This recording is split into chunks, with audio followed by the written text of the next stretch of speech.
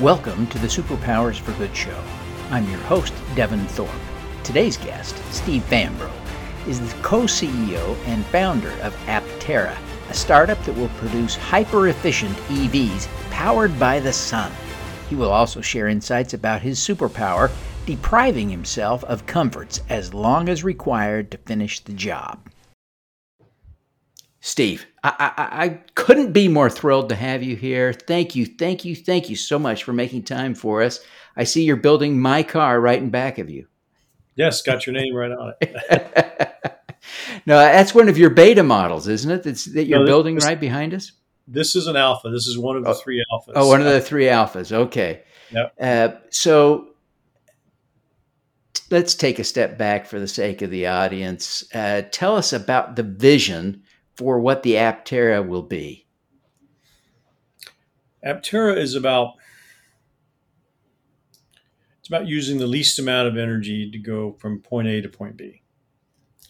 And when you start thinking about that, especially as an engineer, you go down a path that invariably leads you to something that would look like an Aptera.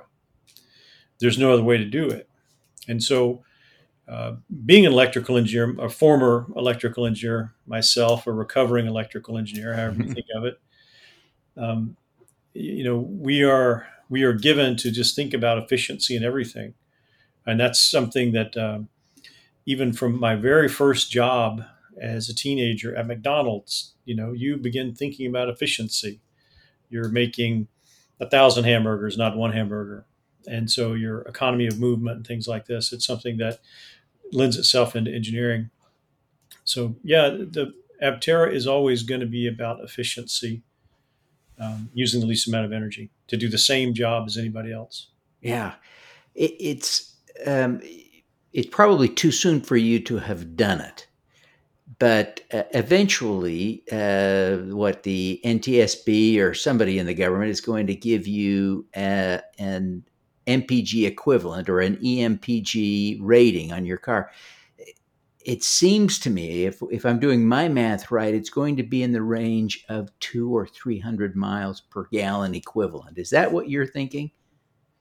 Yes, I believe. I mean, that's a shocking number. I mean, the best Tesla is barely over 100, right? So it's 2x plus what a Tesla would be, right? Yeah, I don't know right now the MPG equivalent or MPGE, which I guess E is equivalent, is because we focus on watt hours per mile. Mm-hmm. But our target is 100 watt hours per mile, and we've hit that before, and so it's not like that's a big stretch for us. It's about how do we do it at the cost and delivery and timeline and all that kind of thing. But for us to make the magic work, we have to hit 100 watt hours per mile, and it's been very difficult to do that. Mm-hmm. I mean, we are there, but that's where all the engineering occurs, is to make a vehicle that's lightweight, that's strong enough, and can still hit those numbers. But Yeah, that's our number. It is a great focus. I think my Bolt, and I'm a bit of not an extreme hypermiler, but a bit of a hypermiler, always tracking my miles. And I'm in the range of 240 watt hours per mile. And so I think about that 100 and just think, that's nothing. It's just nothing. It's no juice. And so I ordered my Aptera with the 600 mile range, the 60 kilowatt hour battery. And I can't imagine. I mean, it's a whole day drive without charging. I mean, it's just an amazing vehicle. Let's get a little bit granular. I know you're excited about the engineering. Tell us a little bit about some of the specifics that make the Aptera work. There's special surface. You got the solar panels. You got the three-wheeledness. Tell us, brag a little bit about how this all comes together. Well, the first thing that people notice when they see an Aptera is the shape. Why does it look that way? And it's really, it was the answer to a question that we asked quite a long time ago. Well, what is the lowest drag shape that can surround two people side by side? what is the mathematics of that shape? Surely it must be expressible, and and so that's how we discovered the cambered body. So part of the magic that goes into it to make it that efficient is the low aerodynamic drag. We have the drag profile, the drag product, the CDA of this about the same amount as the Ford F-150 side mirror, just as a comparison. That's a big flat object sticking out in the wind, and it creates a lot of turbulence and drag, which is about the same amount as our total vehicle. So That's it's orders wild. of magnitude less. Yeah, that's why. I mean, I still say wow when I look at some of this stuff. Orders of magnitude less. The next is the weight. Weight. Once you take away first order losses and drop them down, now all the second order losses are almost as high, and so now you have to attend to those. And one of those are rolling resistance. So that is determined by tire selection. That's determined by the kind of bearings and the kind of seals on the motor, and the weight. Weight is a big factor of rolling losses. So attending to the weight means that we have to use non-traditional materials, composites, some expensive things like that we're making more cost effective. So aerodynamics and lightweight are the biggest part of that. The plus 30, 40 miles per day that comes from the solar is icing on the cake. That's something that we think really makes people's head explode, because most people don't drive 40 miles a day. They drive 15, 20, 25, 30. And even like myself, I've got a Bolt like you, and it's out front being charged right now. I don't need to charge it to get home, but I like, having half to three quarters of a charge most of the time. But you feel a little bit almost how maybe an addict would feel, running around looking for the next hit, Yeah. making sure you have enough. And the Bolt is a good vehicle. You're not stranded going to the airport or something like that, but you're always, you have it in the back of your mind. And and so how do we take that off the table for people so they don't even have to worry about it? And that was the idea of Never Charge, of just the vehicle charging itself while parked in the sun. So I think those three things, the low drag, the lightweight, and the integrated solar that's integrated with the structural panels, it's replaceable, but it's added on top of them, so it's part of it. Long service life for those things, very efficient, and those are the three parts of the equation to give it that magic. Wow, it is magic, and I just can't wait. The It seems to me, from what I've read and seen, that the spacey design is strictly a result of this demand for aerodynamics, for efficiency, right? And But it looks kind of like something, right, that George Jetson would drive if he were forced to drive a car, right? Uh, you're old enough, I think, to get that reference, perhaps. Right. But tell us a little bit about the design, the appearance of the car. Well, the pure mathematical shape. If you see some of the images from 2006 or so of the very first one, the Mark One, uh, it was a very pure shape.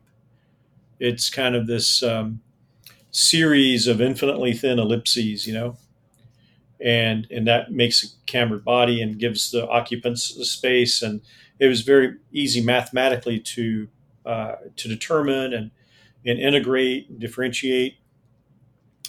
But that's not a shape that gives you a lot of headroom, and it's also not a shape that is fun to be in. And so we had to work with the real car designer. And that's just when we met Jason Hill some time ago. And so we kind of gave him carte blanche and said, look, do whatever you want to the shape, just don't increase the drag. If you make it more usable, if you make it look more appealing, but the drag doesn't go up, then go for it.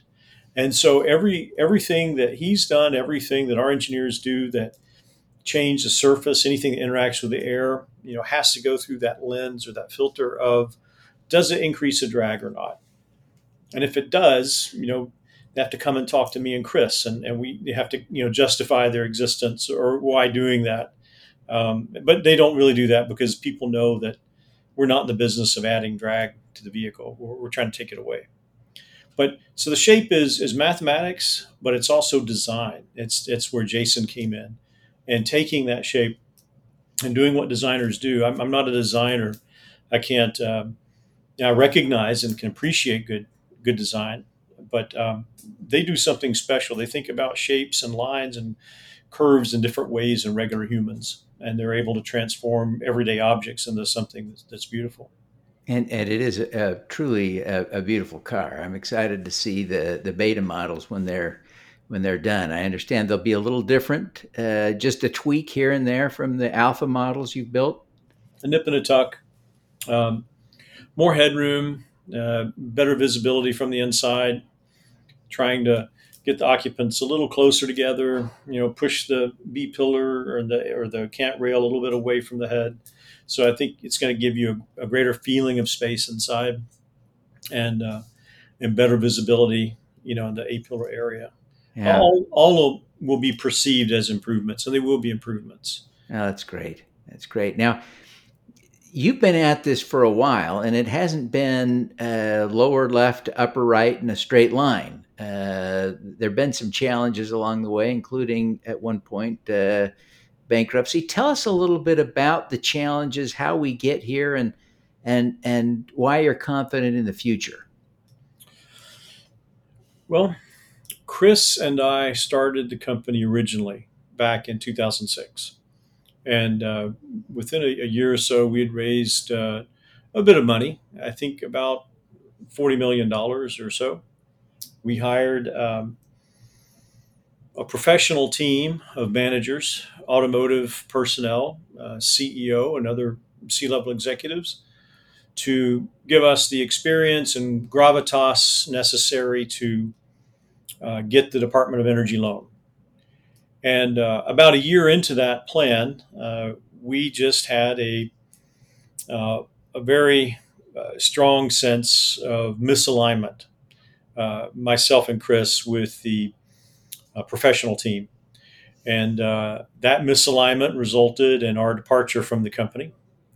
And so I went off into farming and developed a vertical farming company. Later, that took me to the Middle East, where I lived with my family for a couple of years. And Chris started a battery company, Flux Power, and took that company public on the NASDAQ, I think, last year. And we got together when I moved back to the United States and said, you know, the Aptera with new batteries would go maybe up to 1,000 miles if we could pack 100 kilowatts, kilowatt hours in.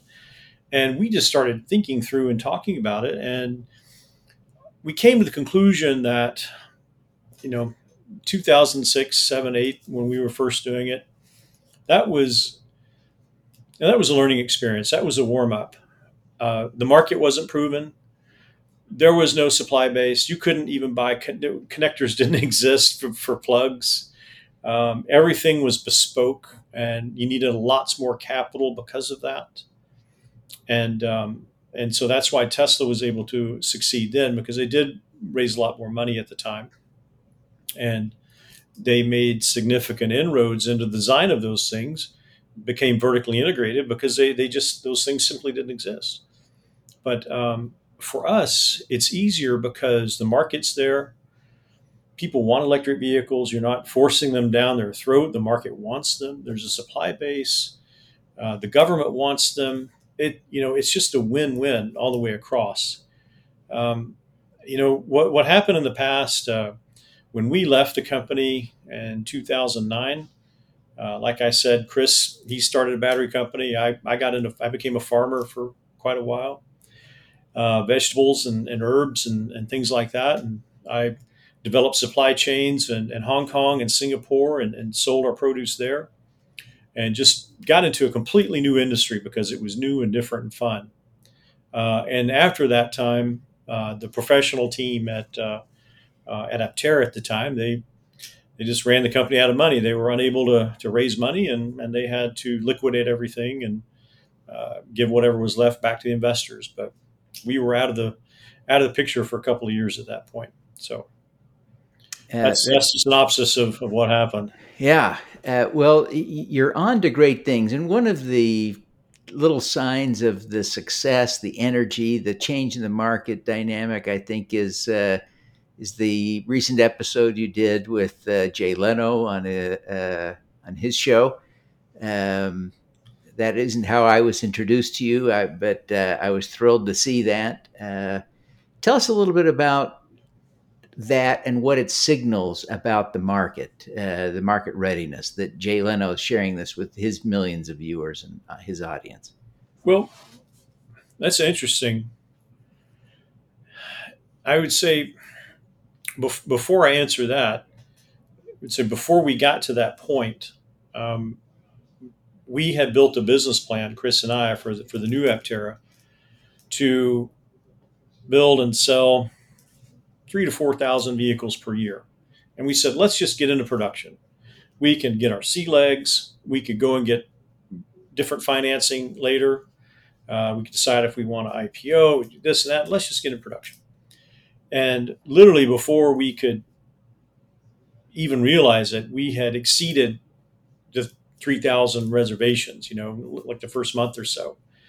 And then it was 4,000, 5,000, 6,000, 7,000, 8,000. The first couple of days, we had an alert on our phone whenever we get a new pre-order. And it was dinging all the time. And finally we just turned that feature off because it was paradoxically, intriguing and amazing, but also annoying. Yeah. To be alerted every time. But we were unprepared for the growth or unprepared for the acceptance. And what it told us is that we tapped into something much bigger than us, much bigger than the company. There's something that's out there that we've tapped into that people want. And so we have had that validated by lots of means that we can discuss publicly like this and other means that we can't discuss publicly.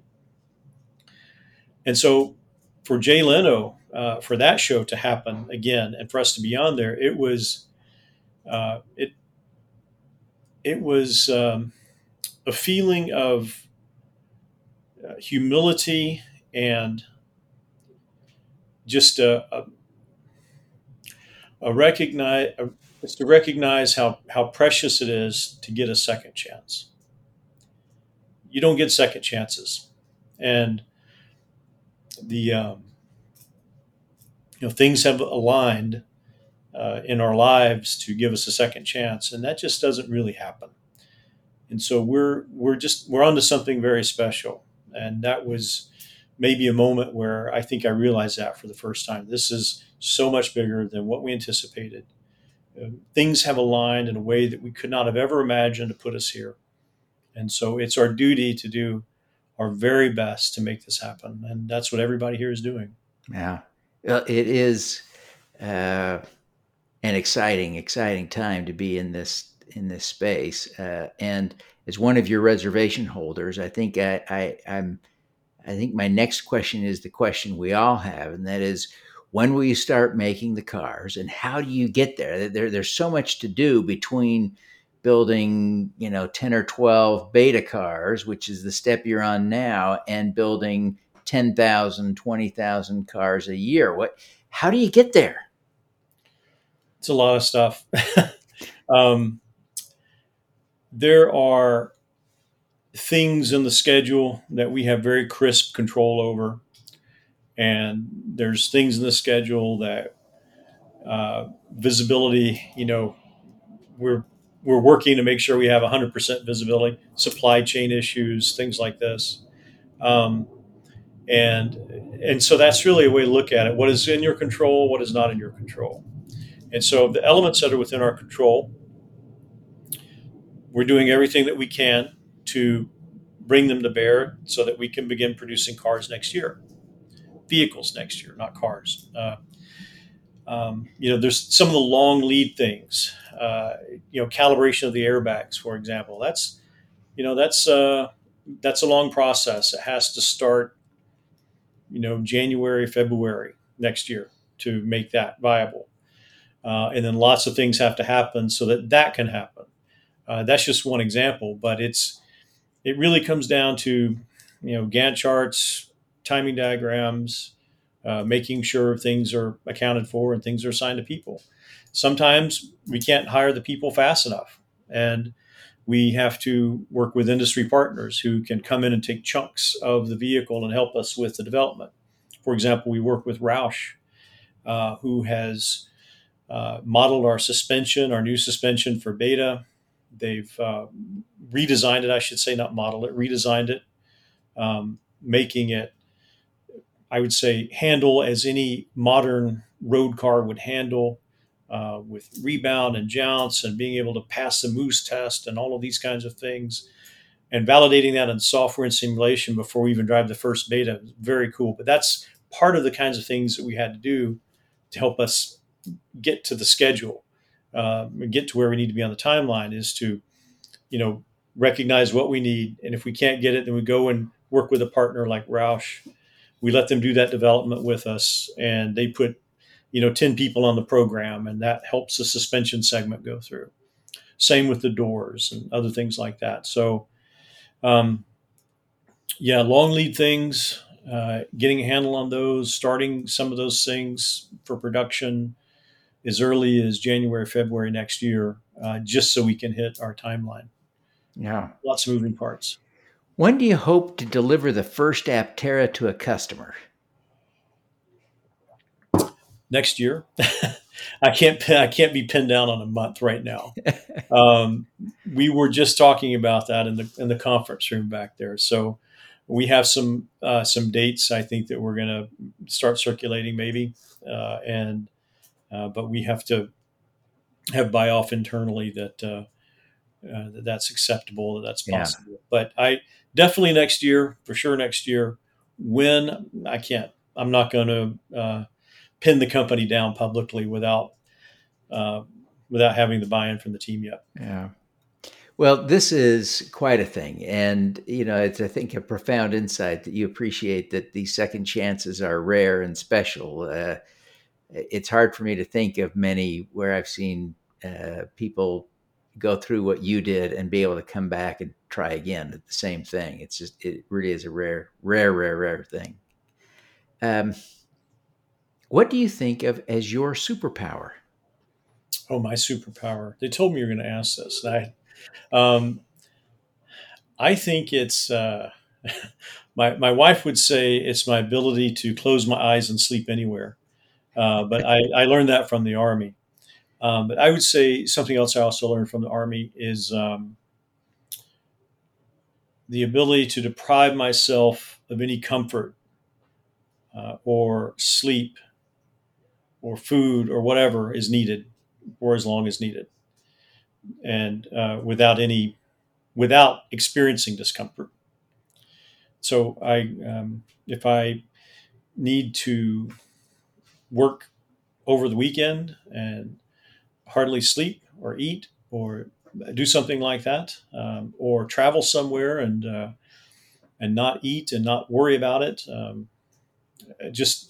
it's not something that causes me any concern. If it's heat, if it's working with my construction crew in 120 degrees Fahrenheit desert, because they don't have air conditioning either, and so we're all working there, and whatever deprivation I need to have, it's just not an issue for me.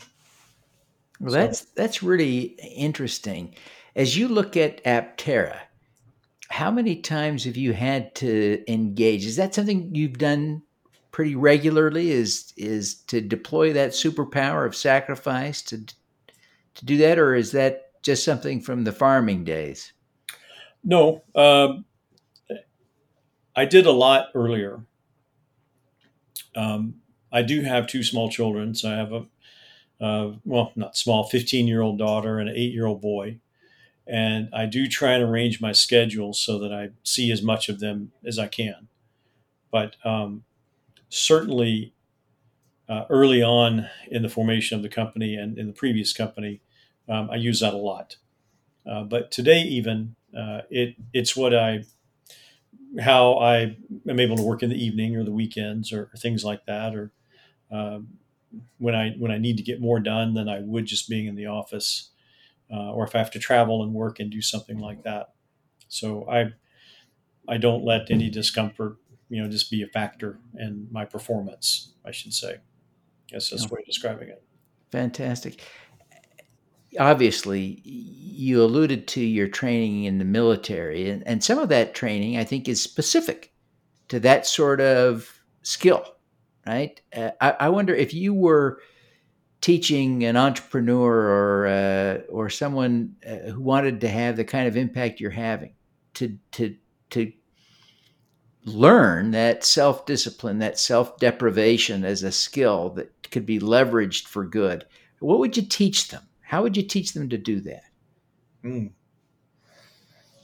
I would first have to resist the urge to.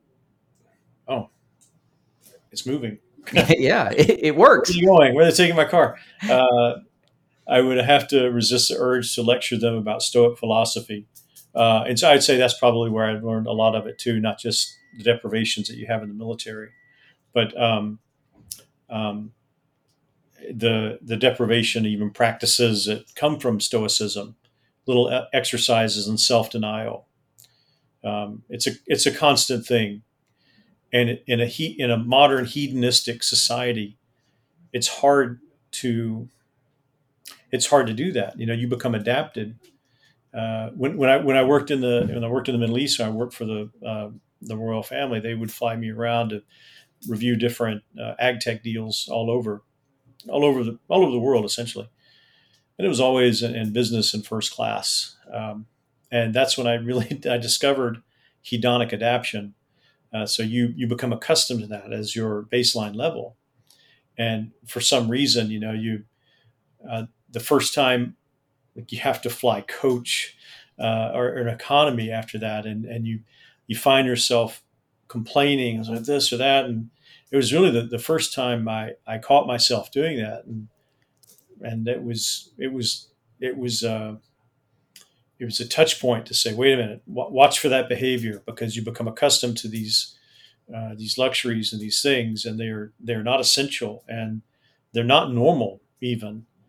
And I think it's important to think about those things like that. As most of the world doesn't have hot and cold running water. I mean, evolved economies do, but evolved economies are not most of the world.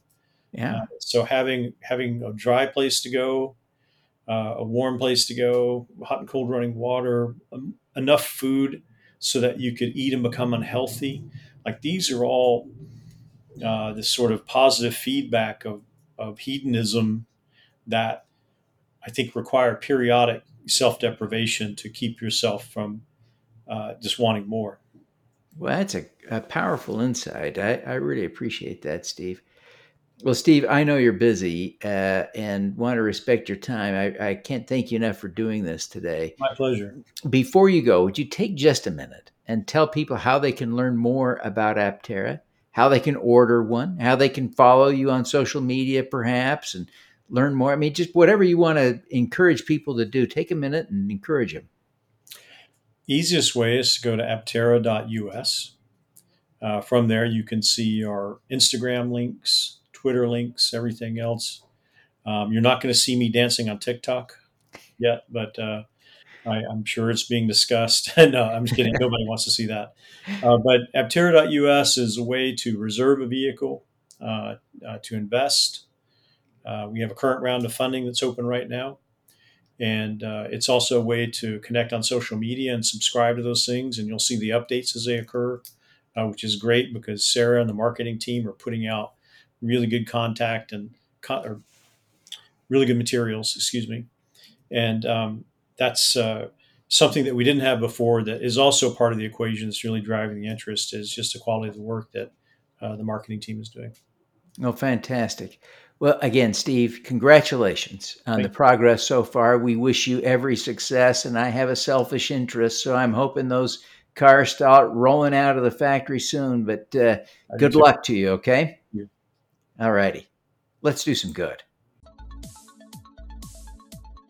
Thank you for tuning in to the Superpowers for Good show, twice each week, We host changemakers who share their impact, insights, and superpowers. Don't miss another episode. Subscribe today at superpowersforgood.com. That's superpowers, good.com. Be super empowered. Get your copy of the book, Superpowers for Good, as an ebook, audiobook, paperback, or hardcover edition via your favorite online retailer. Interested in having me speak to your company, organization, or association? Visit devonthorpe.com. Then let's talk. Now, keep using your superpowers for good. Together, we can reverse climate change, improve global health, and eradicate poverty.